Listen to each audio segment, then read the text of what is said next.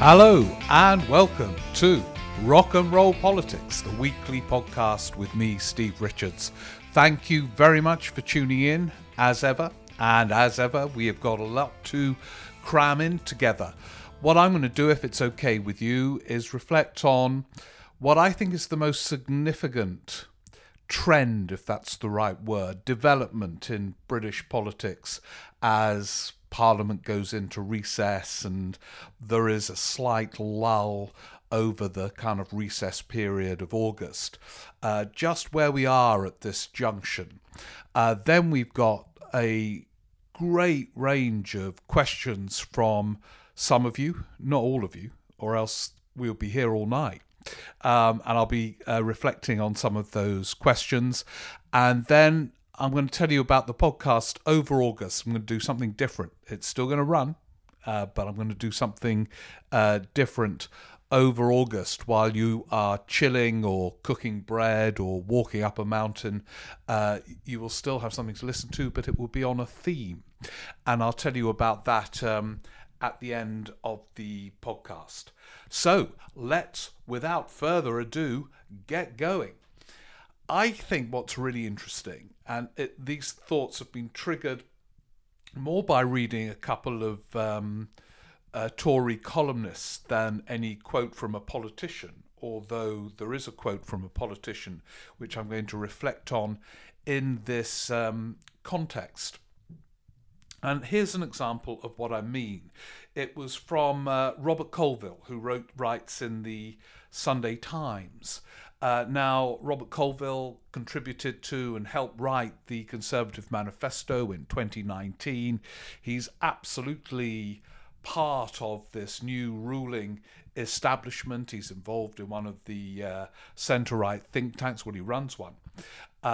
He's a very nice guy and absolutely rooted on the right. And he concluded his column in the Sunday Times this weekend with this reflection on what he regards as the new interventionism, statism almost, of this Conservative government.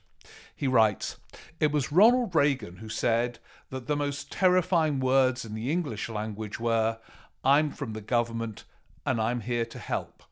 But one of the more striking aspects of the great transmogrification of conservatism in recent years is that this strain of healthy skepticism appears on the verge of extinction, replaced by a conviction that the government that governs best governs most." Now that is a view that was also reflected by Fraser Nelson, the editor of The Spectator, in a column in the Daily Telegraph last week, where he said, what is this government? Is it the government that is fiscally conservative, keeping a tight rein on public spending, looking for taxes to cut rather than to raise? And he was critical of a piece by William Hague earlier in the week, which said that this era did call for a greater degree of interventionism, which was interesting coming from William Hague because as a Tory leader and before that, he was rooted on the Thatcherite wing of his party in terms of economics and Euroscepticism and the role of the state and so on. And in these various columns, we have reached a fascinating point in the Conservative Party because these columnists on the right detect a significant statism, which is there in some of the language the government uses, or specifically Boris Johnson. We've talked about it before on the podcast, from, comparing himself to Roosevelt and, the Rooseveltian New Deal, to various people who have worked with Johnson saying that he's basically a Keynesian, he likes building things, spending money, to the evidence of that to some degree in the tensions between the Treasury and Number 10 about where to spend, how to find the money, to reports that the Treasury, Sunak, is concerned that sort of Johnson makes announcements with big spending implications without working out where the spending's going to come from.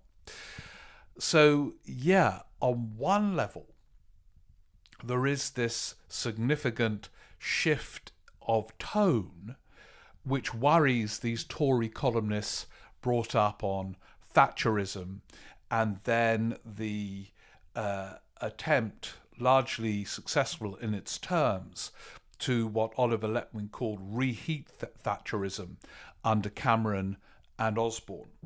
And with Thatcher in the 80s, of course, all the language about what the state couldn't do, why it shouldn't do it, why this was a form of freedom, in inverted commas, because the state was seen as being on people's backs, and if you remove the state, people would be freed from its burdens and demands and inefficiencies. And any attempt to challenge that ideology in the 80s, which of course, as Robert Colville suggests, was prominent in the United States under Reagan too, where government was seen as a problem, where your heart sinks, where the government knocks on the door and says, "What can I do for you?" You kind of run a mile. I mentioned on an earlier podcast that Roy Hattersley, as deputy leader to Labour, challenged this in the 1980s with a very good book called Choose Freedom, which was his attempt to reclaim freedom for the Labour Party. It got nowhere. Again, I think on these podcasts, if not elsewhere, I've looked at some of Neil Kinnock's speeches, the best of which were again an attempt to reclaim terms like freedom and the benevolent role of government rather than it being always seen as a burden. He made some that famous speech about why he, Kinnock, was the first Kinnock in 1,000 generations of Kinnocks during the 87 election to have gone to university and all the rest of it, the one that Biden lifted, as a defence of government as an agency of liberation, not of suppression. But it never got a look in the 80s. And then Cameron and Osborne did something quite clever politically when it came to their sort of leadership and into their first term in government, because they pursued Thatcherite economic policies with a greater relish is the wrong word, with a greater intensity and passion than Thatcher did. Thatcher didn't cut spending in real terms. It became, in effect, a real terms cut because she didn't meet the demand, the growing demand in the NHS, for example, or the growing demands for different forms of transport as roads got nightmarishly congested. And all the other things, or the demand for affordable housing once she'd given away most of the council houses to the private sector. She didn't do any of that, but she didn't do real-term spending cuts, which Cameron and Osborne did when they came in 2010, in a way that even those who supported it at the time, like the Financial Times, have now acknowledged was the wrong policy. But they reheated Thatcherism. So these columnists of the right have been brought up on a fiscal conservatism that for them is a form of political paradise. The state on the whole bad, public spending bad, tax cuts good, regulation bad, a loosening of regulation good, frees up enterprise, liberates people to make wealth, and so on.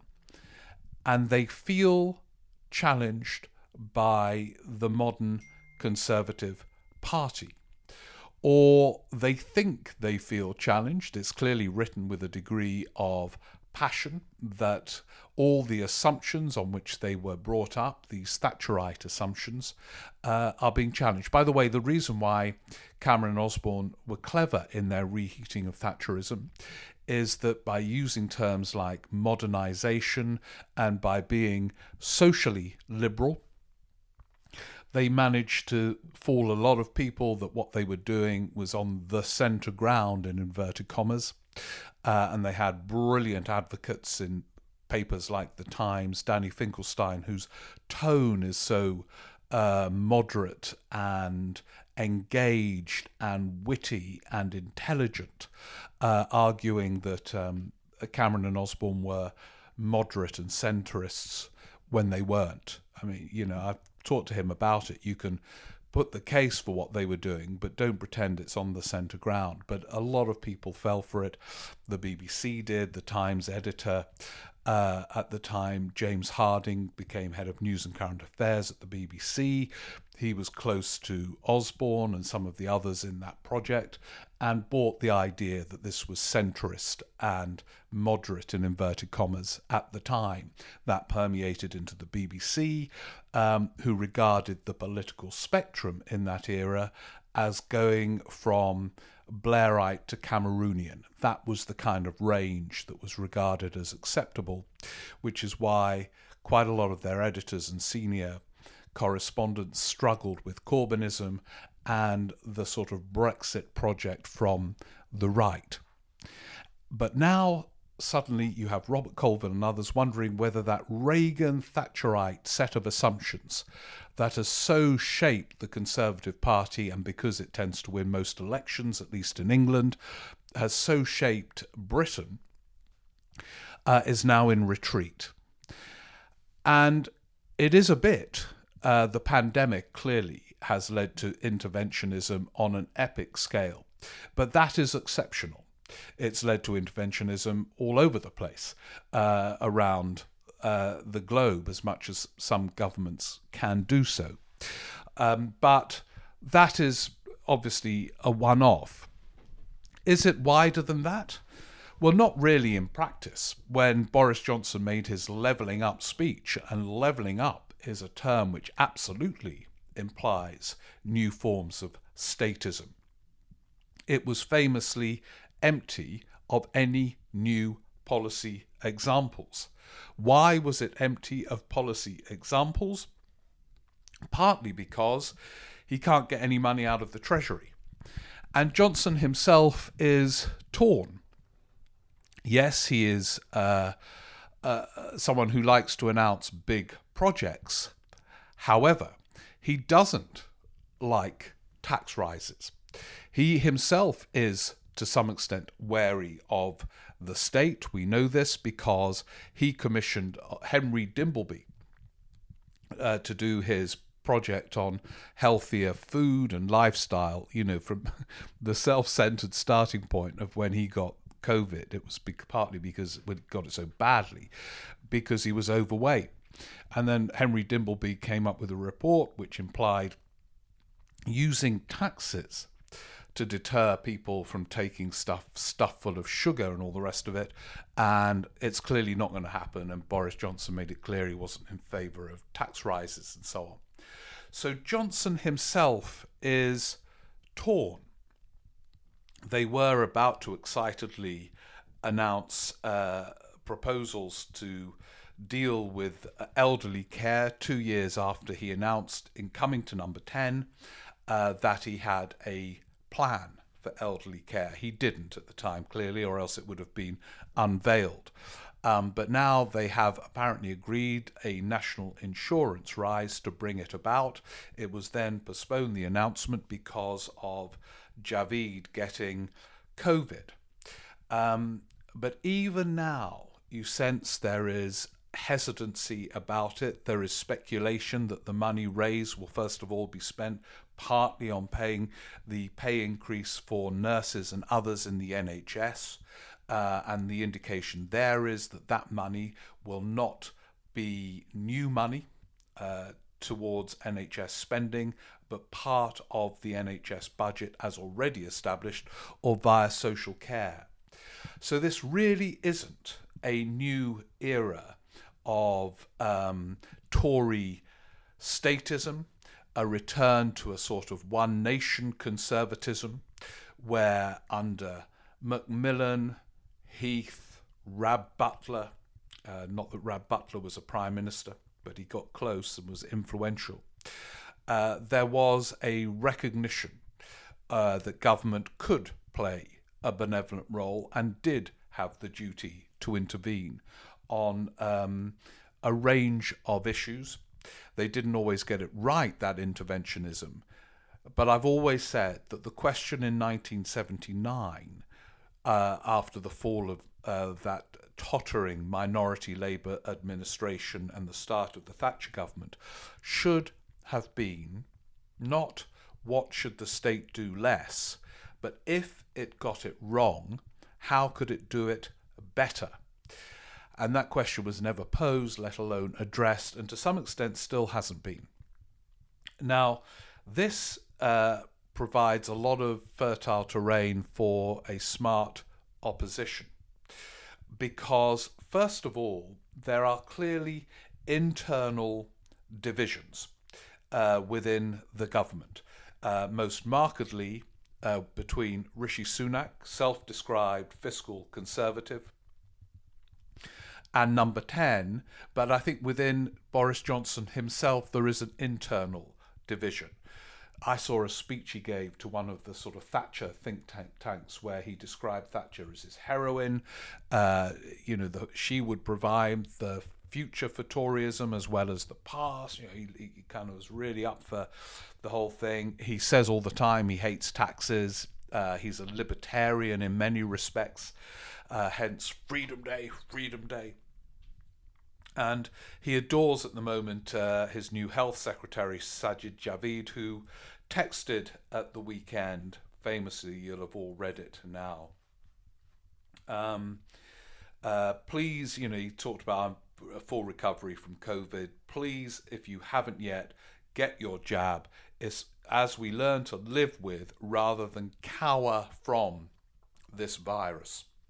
That word cower, as you know, has caused a Twitter storm because so crass and insensitive and stupid. Javid's not stupid. I don't think he's the brightest health secretary in the history of that role by any means, and not the brightest Tory politician. And there's quite a space for someone to claim that role.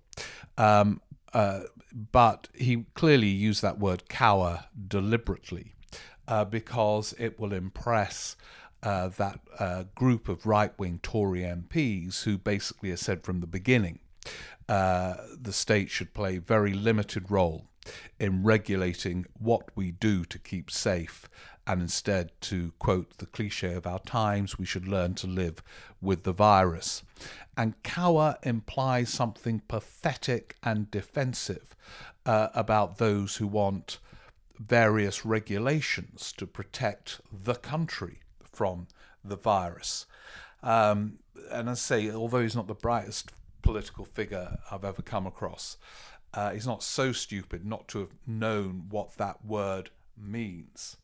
And that again shows, I think, the ambiguity of this moment for the Tory party, because Javid, is one of those who says, right, those who want more sort of protection from the government are cowering from the virus. They don't turn to the state, mate, to be protected. You're on your own, and we will learn to live with this. It's the kind of survival of the fittest thing. He too, by instinct, is a small state conservative, although to give him credit, at various points he has recognised that the state should intervene. He was quite keen on big house building projects in a previous cabinet role, and again, to give him credit, he is pressing hard for this nightmarish social care situation to be addressed, although I think he's only pressing really hard to impress Johnson because he knows that's what Johnson wants to hear. He's certainly being very careful. Everything he says, you could, good old the Sag thinks like me, the Sag. But you can see how torn this Tory project is between Johnson's instinct, and he's pretty close to being alone on this at the moment, for big government at certain moments. Let's build a bridge. As Dominic Cummings has observed, Johnson's interventionism really is about sort of grandiose projects to which he would then be associated, a bridge, railway line, all the rest of it. Now, I think these capital projects are great, but it does need, if it's going to be a serious revival of one nation Toryism, a more coherent set of ideas about the role of the state.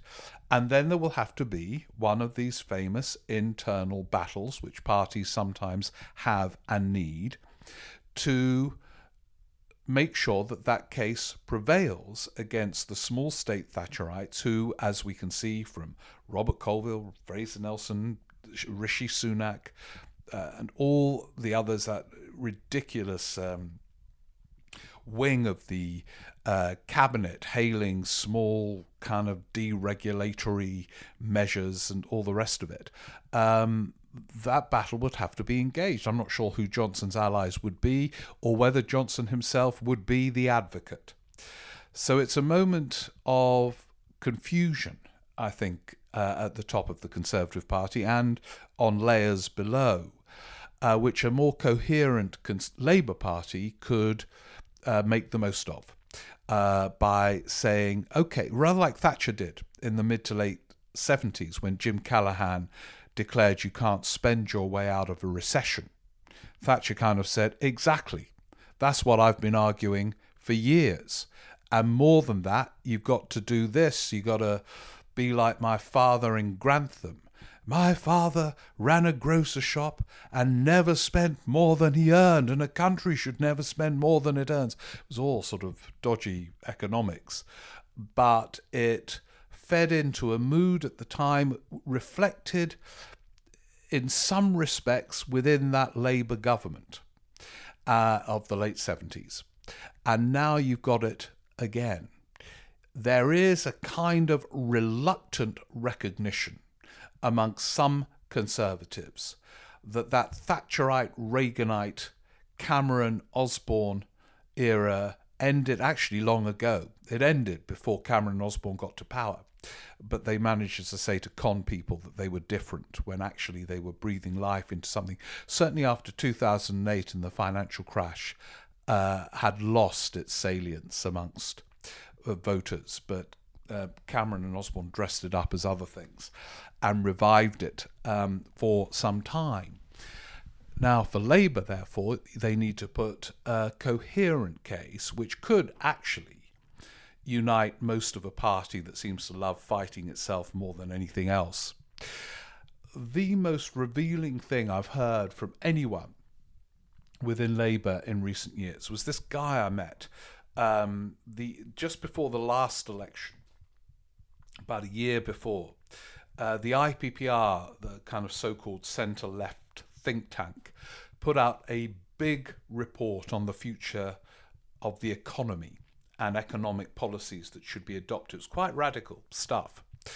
And it was hailed by Rachel Reeves, then on the backbenches, now Labour's shadow chancellor, and hailed too by John McDonnell, then the shadow chancellor, who said, this is our beverage. This will be my guide through economic policy. So here was a sort of kind of set of economic measures that binded Rachel Reeves and John McDonnell, to just give one example. Anyway, one of the guys involved in the report said to me, you know the problem with Labour? Most of its divisions are over the past. You know, what Corbyn and McDonnell were doing in the 70s on one side, and then what, you know, the Blairites did in taking Britain to war in Iraq and so on. And yet there is some scope for a supple leader to bring most of this lot together by recognizing that there is an agenda out there for which even some Tories are sort of muddling their way towards, legitimizing greater intervention by government and recognizing that government can play a benevolent role and not necessarily a destructive one. And so, yeah, I think that what Robert Colville and others have identified is actually a kind of space for Labour. And there will, at some point, have to be a kind of debate, perhaps something much rougher than that within the Conservative Party about where they stand on these issues about the role of the state. And it's a huge change. I was kind of writing about the role of the state in that Cameron and Osborne era. And the sort of Blairite wing of columnists, Phil Collins and others, oh, God, it's all so out of date. That's not where it's at. Well, it's totally where it's at now. The debate within the Tory party and between the parties is about how governments can intervene, the scale of intervention required in climate change, in economic activity, in post-pandemic recovery. And everybody from William Hague to John McDonnell accepts that interventionism should be on quite a scale and necessary. They wouldn't agree on the range of policies, but the principle. And then you have the kind of Thatcherites, Robert Colville, Fraser Nelson, Rishi Sunak, David Cameron, George Osborne on the other wing. It's an interesting moment. And let's see how the arguments develop in the autumn. One of the big themes of the autumn will be the spending review within government and the degree to which Rishi Sunak puts the brakes on spending. He's becoming a more assertive, self-confident figure, having originally succumbed to the sort of Keynesian instincts of parts of Number 10 when he first got the job, and in his first budget put Keynesian arguments about how borrowing can lead to economic growth and all the rest of it. He's now returning to his Thatcherite base and instincts. So it's going to be interesting. Watch this space. Yeah, it's going to be a big autumn. Every autumn is big, by the way, in politics, because politics is about human beings seeking to resolve differences with words, manoeuvring, rather than battles, literal battles, killing each other. So it's always interesting. Everyone says in the summer, oh yeah, everyone interested in politics, us lot and about 10 others. Oh God, the autumn's going to be interesting. This autumn's going to be so fascinating. People now say the old politics, in the New Labour era was so calm. No, every summer, people in August, God, this autumn, Blair versus Brown, and oh God, there's going to be this and this. So it's always interesting. Anyway, let's now have a look at some of your questions. I don't think I'm going to be able to get through them all this week. Sorry about that. There'll be loads. They're all brilliant. So James Buckley, our Portuguese correspondent, James sometimes sends in recipes, tells us where he is in Portugal, making us all feel jealous. He addresses this kind of game we started playing with somebody else writing in with this idea. What politicians are in the wrong party, or what politicians were in the wrong party if we're looking back a bit. We've been playing this game for a few weeks, new listeners, so you have to listen to past podcasts for other examples. Anyway, James wonders about Gisela Stewart. Gisela, I think it is Gisela Stewart, belonging to Labour. Yeah, well, yeah, that's interesting. I mean, she kind of was an absolute ardent Brexiteer, but I don't know which other party. I suppose she could have gone over to the sort of Brexity kind of Tory wing, but Brexit was an issue which kind of divided people internally as well, James. I mean, look at the number of Labour voters who back Brexit and as a result see Johnson as their hero leading them to a promised land very vaguely defined. Oh yeah, James also mentions O'Toole, Finan O'Toole's article in The Guardian. I tweeted it, James, actually, because the theme is one of my favourite themes. He was talking about Brexit and the Irish Protocol and the latest disingenuous twists and turns from Frost. Old Frosty, yeah, get me Frosty. And he quotes from the article. It's really worth reading. It was in Saturday's Guardian. When this problem is dissected, the message written on its heart will be Boris Johnson is constitutionally incapable of accepting the relationship between cause and effect. and it's a brilliant summary. As we've discussed on this podcast, my favourite theme in politics, because it's too often overlooked, can be summarised by the word consequences. What are the consequences of previous actions which politicians then disown, which Johnson and old Frosty is doing with the protocol? Thank you very much for that, James. James says he disagrees with me about Jeremy Corbyn and whether Corbyn's anti-Semitic or not. We go round in circles with this one. Colin Mackay, who writes in from Australia. Hi, Colin from Australia. Hope you're having a good time in the Australian winter, which is probably sunnier than our summer. He also disagrees with me on Corbyn. Fair enough. But as I say, we can go round in circles on that particular one. I still think we wouldn't even be reflecting on it if he hadn't been, Jeremy Corbyn, suspended from the Labour Party whenever it was last September, and now he's suspended from the whip. Keir Starmer's asked about it all the time. He hadn't been asked much about Jeremy Corbyn. He was getting on with sorting out the anti-Semitism in the Labour Party. He won't get credit for it now because it's all being symbolised around the Jeremy Corbyn issue. I think it was a big mistake to suspend him. Slightly different from the argument about whether or not he's anti-Semitic. I don't think he is. Some of you think he is. And that one, I'm afraid we could go round in circles. But thank you, Colin, for listening in Australia.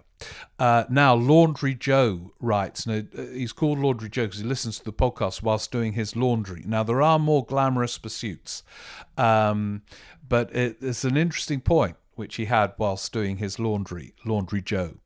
What struck me as someone who can name the shadow rail minister. That's amazing because I can't. But he's saying how hooked he is on politics, that the opposition barely stands a chance to connect with floating, disinterested voters. There must be no football, no COVID news, no Harry-Meghan news, no Hancock having a fling for Labour to have a chance, and they have to seize it. The context of Laundry Joe making this observation is he tried to keep clear of all news and Twitter. He had a 2-week break, I think, from all this kind of stuff. And only a few things permeated when he got a front page or a summary of a news bulletin on a music station or something. So he wonders how you can get through all of that as an opposition. It's really difficult, and it's hard to do. And he says if Labour don't make it into these 2 or 3 top stories, which bulletins describe as your daily briefing, then there's no impact. I'm going to do this again in September and the build-up to the conferences and so on, Laundry Joe. I think the key for an opposition is to establish relevance. Relevance is a very important political word as well, because political journalists and the media more widely are deeply flawed, I think, in their reporting of politics, their understanding of politics, the contextualization of seemingly events erupting from nowhere.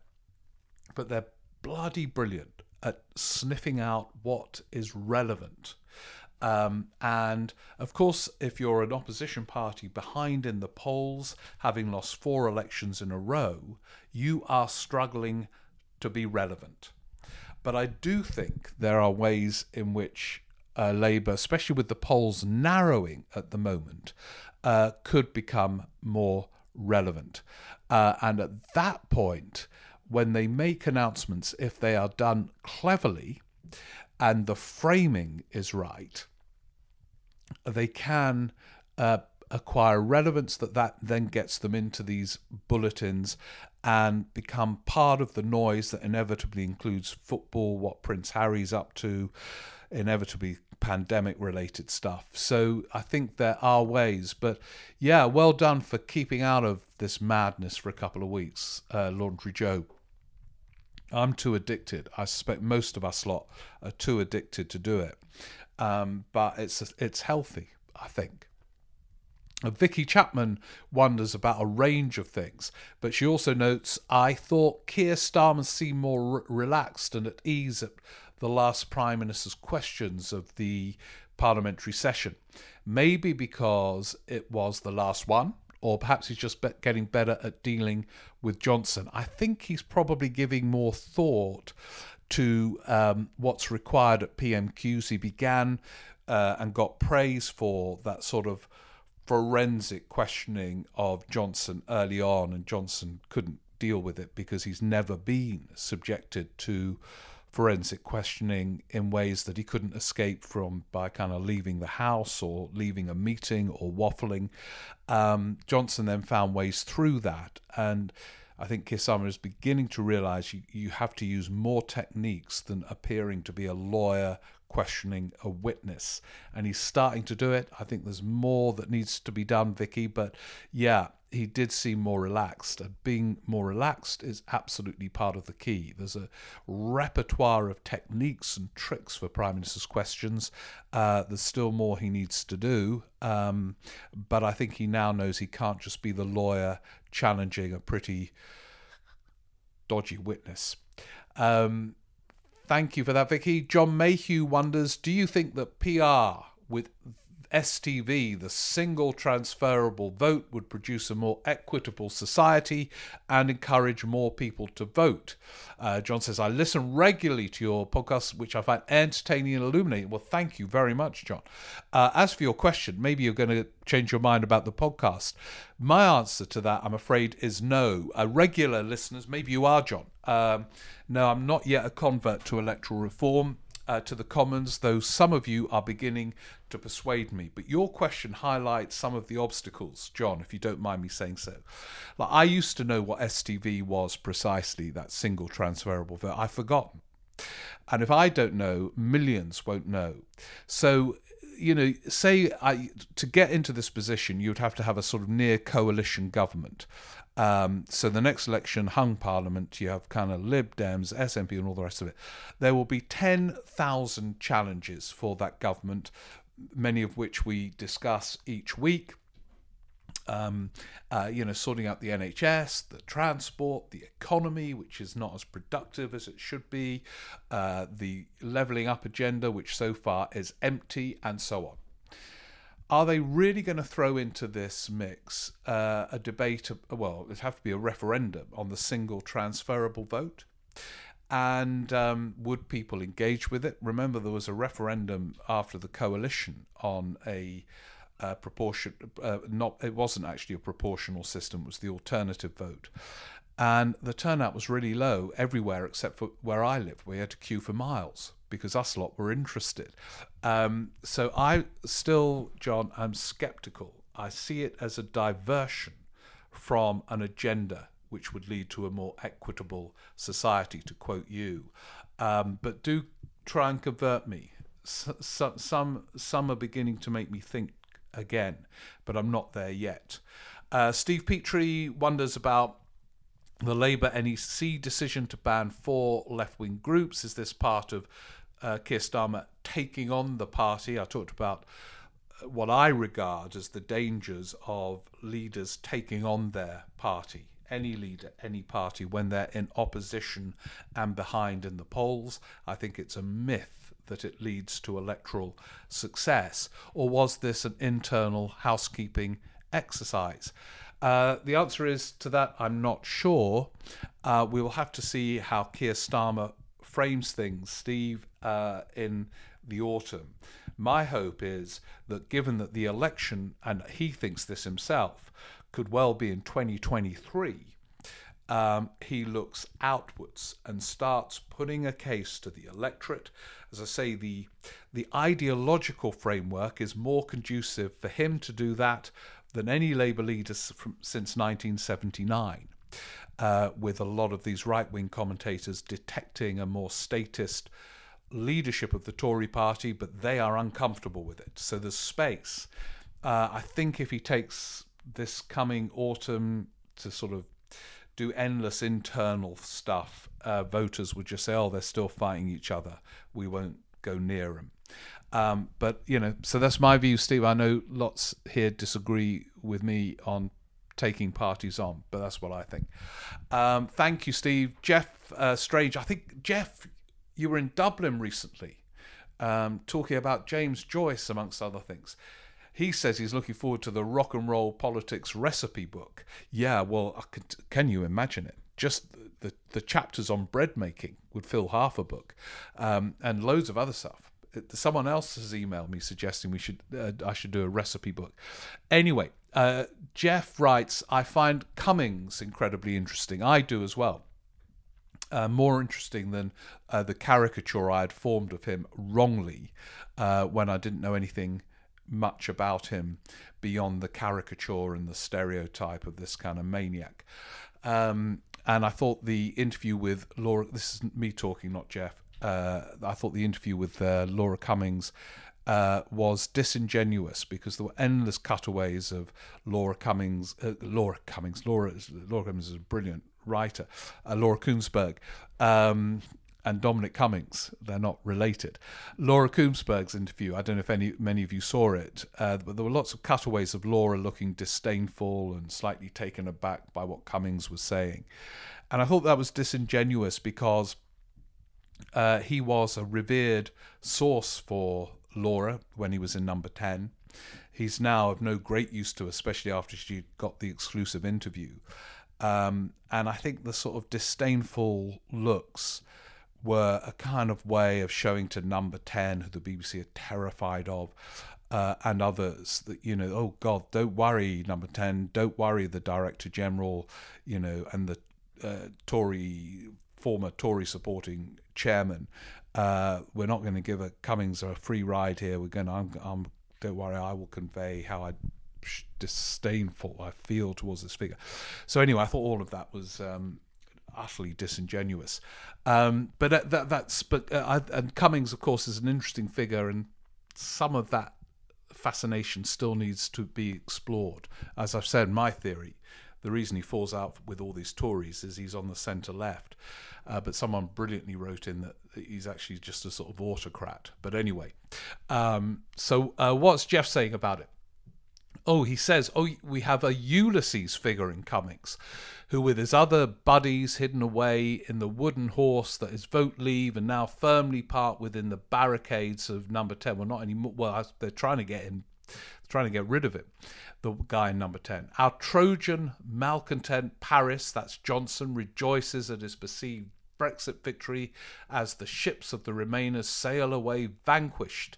Enter Helen Carey, who now becomes the centre of attention in Troy, distracting the Trojans. Blimey. Well, this is a kind of, lot of that time in Dublin. It's got you really going. This is like reading Ulysses, for real. Anyway, he says, Jeff, essentially his aim is to get rid of politics, all politicians. This is Cummings. He's always been an iconoclast in that regard. Well, that kind of is this thesis that he certainly can't stand most politicians and most Tory MPs. Ulysses. Thank you for that. Nick Radcliffe in Edinburgh, politicians in the wrong party, this ongoing theme. His nominee for such a misfit is Kate Hoey, who surely should be in the DUP, although I admit that that might have made her election in Vauxhall harder. Yeah, you can hardly see Kate Hoey storming Vauxhall as a member of the DUP. He goes on to say, not only was she a vocal anti-Brexiter here, but opposes gay rights and gun control, supports fox hunting, and indeed chaired the Countryside Alliance, stricter immigration controls, tougher welfare reforms, and grammar schools. She also said in 2009 she wouldn't be devastated if the Conservatives won the election. She, too, there's no question, was on what's called one of these journeys, although I don't think so. I think those were always her views. Although, and this is interesting, I didn't know this, and it just shows how, again, caricatures form. Nick also adds, it's complicated. She's an ex-Marxist, nominated John McDonnell for the leadership, and voted against the Iraq War. Yeah, politicians rarely entirely conform to caricature, and I think they become more interesting when they don't. And yet it's so easy in the media to sort of please editors by slagging off the caricature of so-and-so's bloody useless, so-and-so's mad and all the rest of it. And editors think, oh, that's a brave column. Whereas actually that's the easy one. And Nick reminds us he's another runner, bread maker and whiskey drinker. I hope not all at the same time, Nick, especially if you're listening to the podcast. Just a bit too much simultaneously. And another one, Andrew Anderson, also from Edinburgh. He says, I enjoy the podcast whilst walking around the meadows in Edinburgh in glorious sunshine. I love the meadows. He asks, when are you coming up? You do know that a limited in-person fringe is on. Yeah, Andrew, it won't work for me with the fringe this year, but let's hope next year, the full Edinburgh Festival. And I'm going to go up for the whole month if that's possible. Anyway, Andrew says, I was prompted to write by your reference to John Reid, the old Labour cabinet minister. My friend Alan, who was for most of his life a staunch old Labour figure, had briefly paid homage to his Fife upbringing by joining the communists in the 1970s. He told the story of going to a meeting with the fearsome John Reid, who became an ultra-Blairite cabinet minister. The main message of which was, if he wanted to be a tribune of the working classes, he needed to get a haircut. Reid, as you noted, became a faithful servant of Tony Blair. But I wouldn't call him a Blairite. He retained the style of the Stalinist enforcer. He could certainly be tough, John Reid, but actually he never stayed in a department long enough for his toughness to be all that constructive. But yeah, a very interesting political journey he went on. Keith from Finchley. He didn't leave his surname. It's Keith from Finchley. If Dominic Cummings can't land a punch on Johnson, who the hell can? The answer is that Dominic Cummings has landed some punches on Johnson. It was very interesting. I chaired a discussion for the last week in Westminster of the parliamentary term with 3 columnists, and 2 of them, when analysing Johnson, and where he is at the moment, Fraser Nelson and George Parker of the Financial Times, both cited Cummings as a kind of witness to Johnson. So Cummings' comments are beginning to resonate, and I think it's quite a problem for Johnson that he has this running commentary from his chosen special advisor, who he granted unique power within Number 10. And so I think it will continue to be an issue for him. And I suspect, almost for certain, Johnson worries hugely about Cummings and the running commentary. Of course, most voters don't pay attention, but they don't pay attention to anything. And that is a huge problem with politics. But I think this is, of course, he's an unreliable narrator, a damaged witness, whatever you like to call it. But he's publishing texts, emails, and conveying an image which I think is having an impact on the way Johnson and his Number 10 is perceived.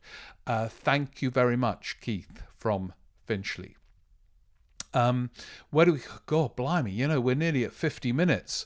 I think what I'm going to do is let's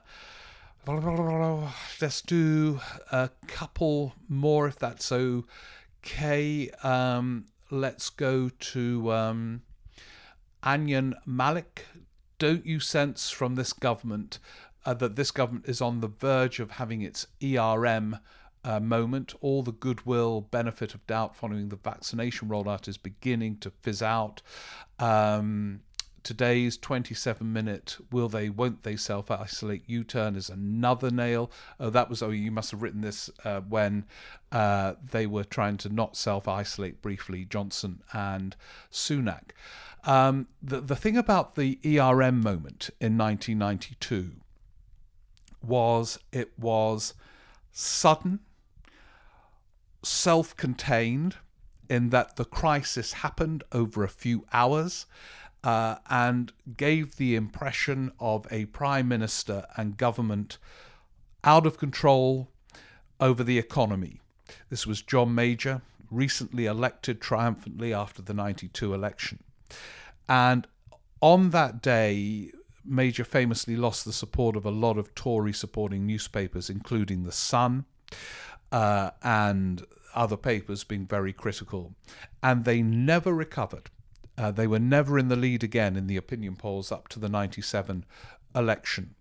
And that hasn't happened yet. This might be a more gradual change. Certainly the polls are suggesting a narrowing, but we haven't had an ERM moment as such. I think if there is going to be a change, it will be a longer, more drawn-out sequence. But let's see. I mean, the glory of politics and the terror of politics is no one really knows, frankly, how things are going to play out. It's just the way it goes. Thank you for that, Anyon. And oh yeah, Ryan in Herne Hill. My girlfriend Vicky and I are big fans. Oh, thank you. Your podcast and prime ministers. Oh yeah, thank you. The stuff done on prime ministers. And her sourdough basically kept us sane during lockdown. I hope it's keeping you sane now. This is Ryan, by the way, from Herne Hill, again, like Keith, without a surname. He mainly listens, Ryan, whilst doing the washing up. He wonders, will your next book be timed for the next lockdown? Cases are very high, and the Tories seem determined to push on. By the time your next book is out, we'll be seeing a repeat of last year with a dip in the polls for the Conservatives, but Keir Starmer better positioned to take advantage. The narrow win in Batley seems to have had a culturalisation effect of stopping the ongoing criticism of Starmer's leadership for now. And perhaps he might have a Southgate-like effect of being able to adapt and learn on the job after all. That's the key question, Ryan. Can leaders learn and adapt when they are at the centre of the political stage? By the way, something which seems to have been missed in the analysis of the Batley by-election was the stepping down of the Green candidate, an international rugby league player, after some homophobic tweets 3 weeks before polling day. It's very interesting what happened to bring about that Labour win in that by-election. No doubt some Tories turned to Labour, must have done, some Lib Dems. As usual, there's a whole range of kind of things that played their part. Okay, there was some fantastic question, a really interesting guide to the fractured nature of current social care policy from Aileen, which I'm very grateful for. She should know because she worked at the National Audit Office, and the degree to which the current system is fractured is fascinating, and thank you for that. All I've got time for now is to summarise the scale of the fracturing that you highlight. Stephen Lamb is very interesting. Stephen, by the way, did we work together at the BBC at one point? He says he was once a BBC staffer. He makes the point, if PR were adopted, do you think Labour would formally split, perhaps along the lines of the German Social Democrats and Die Linke to its left? We tend to think that PR would remove the Conservatives' electoral advantage, but would it in fact have a splintering impact on the left, and the Conservatives would still have an advantage? Good question. So Stephen shares my kind of skepticism. Brad Dodd has a kind of view that a sequence has taken place in Labour, to put it, in almost terminal decline, and he thinks it goes back to the delayed general election by Gordon Brown and virtually everything that has followed since. And yeah, John Biggar is very interesting. He's a politics tutor, and he doesn't like he's an anarchist, and he says there is nothing libertarian about Johnson. He's an authority figure who has plans to bolster the power of the executive against both the courts and our elected representatives. He says You used the word anarchy in your last podcast to mean chaos and a system without rules. That's not the case. Anarchy is the idea we can function in an ordered society without rulers. Well, I have heard this kind of case, but I can't see how you do it without rulers. I'm afraid I support the idea of rulers and rules as a structure. The issue is who's doing the ruling and what are the rules. But, thank you for putting the alternative view. Jenny Sieber, sorry, I'm rushing through this because this is kind of, you'll have all done 20 miles by the time we finish this. Running, I mean, not driving. Jenny Sieber just wondered what you thought about the government's revelation this week that indeed Boris Johnson's flat refurbishment had originally been paid for by a Tory donor. Seems to have been swept under the carpet. Yeah, I know. I think kind of when I look at the media hysteria over things like Cherie Blair's purchase of a flat in Bristol, where, a mediating agent happened to be the boyfriend of the woman who helped with her well-being or personal trainer or whatever, as if, I remember someone describing that as like being Watergate. And this where you have evidence of kind of rule breaking and subdued. It's the kind of world we're in at the moment. But I think there is, again, an accumulative impact on these stories, but maybe I'm completely wrong about it. I don't know. He is, Johnson, somebody who gets away with much more, certainly, as I say, God, Gordon Brown. I mean, they'd have destroyed him for some of this stuff. Noah Keat has been wondering, he spent a lot of time talking about the 1970 election. There's another question along these lines, where Harold Wilson lost power to Edward Heath. Despite this, Wilson was back again in 1974. Do you think we will ever have a Prime Minister like Wilson or Churchill who serves over 2 non-consecutive terms? Or do you think the 24-hour news media means an election defeat for a Prime Minister now makes their resignation as party leader inevitable? I think it means, Noah, it's inevitable. And same with the leader of the opposition. I think they have one chance and one alone. And so, for Keir Starmer and indeed Labour, the stakes are very high. If he loses, I think the idea that he then goes again means he'll be leader of the opposition for 8 or 9 years, and it's just too long. People get fed up. One of the problems Neil Kinnock had was he'd just been doing it for so long. And I think, although they got criticised for it, William Hague and Ed Miliband were right to go when they did. And similarly for a Prime Minister who loses, I think that's it. The idea that people will say, let's give him another go in 5 years' time. We'll have him 5 years as leader of the opposition, seen as a loser of an election, and then give them another chance. I think it's highly unlikely that there is such tolerance and patience as there has been in the past. There's a range of questions. Sorry I didn't get through them all. Gareth Curzon's written, Paul Cooper has written some great points, and others. There'll be more chances to return to them in the coming weeks. What I'm going to do over August is, I have got a book coming out in the first week in September, The Prime Ministers We Never Had. So I thought to give us a sort of change of focus during August, a bit like Laundry Joe, kind of zoom out of the day-to-day stuff for a bit, is to reflect on 3 themes relating to Prime Ministers we never had on separate podcasts over August. And please do keep the questions coming in on anything, but hopefully some triggered by my reflections.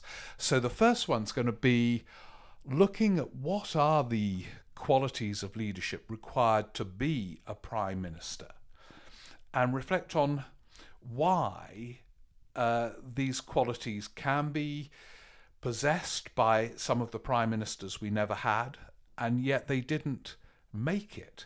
And some who did make it certainly didn't possess all the qualities of leadership required. It's one of the oddities about British politics that there is very little consideration of the qualities required of leadership. in opposition or prime minister. Candidates are chosen partly for good reason, actually, because politics is about ideological values as well, but it's nearly always about their ideological position within a party at any given time. So, Ed Miliband was elected leader of the Labour Party partly because he positioned himself to the left of New Labour, just as the Labour Party was tiring of the New Labour era post Iraq, post the financial crash. Keir Starmer knew that to win he had to ally himself to some of the ideas behind the 2019 manifesto and some of the policies that arose from it. But what are the qualities of leadership required, and why do some who possess it still fail to get to the top? That would be my first reflection. The second will be to sort of outline the criteria I've applied while reflecting on prime ministers we never had, because as you know, it's a fun thing to do, and it happens quite often. Who are the best prime ministers we never had? And it's deeply subjective and therefore boring. Who cares who I think personally, or what any of us think personally? I remember the last time, I think Times Radio did it with Matt Chorley, and everybody was in there. Paddy Ashdown, William Hague, and all this. I think there has to be strict criteria to who we judge to be prime ministers we never had, who gets to that ambiguously flattering stroke unflattering league table. And then in the third week, I'll reflect on some of the characters who I'm writing about in the book, because there's a kind of Shakespearean arc to each of these figures who got, at some point in their lives, apparently so close to acquiring the crown. Anyway, I'll just give you a clue. There are 10 chapters, but 11 figures. So one chapter includes 2 prime ministers we never had. Can you guess who they are? Anyway, we'll have lots of fun and games, but as I say, keep all the emails coming in as well, and do subscribe, because I hope to do it roughly the same time as I normally get the podcast out to everyone. But if you subscribe, it means you get it guaranteed, and I love that. It's like in the olden days when a newspaper arrived, I used to get so excited. Let's go down and get the paper. Now you can do it with the podcasts arriving as if by magic on whatever instrument you use to get them. So, look, thank you so much for listening today. We've got through a lot. Thank you for brilliant questions and for all the kind of activities that accompany the podcast. So inspiring. It leads to a kind of well-being on another level, irrespective of what the hell's happening in the world of politics. So thank you for that. Oh yeah, the book, by the way, you can pre-order it on all the various platforms that you know about to order or pre-order books, Prime Ministers We Never Had. And that will tell you 2 of them, because 2 of them are in the kind of title. And I'll be reflecting on that, as I say, over August, over 3 podcasts. So thank you very much. Have a great week. If you're going away, have a good time. Keep listening, and see you all very soon. Thank you.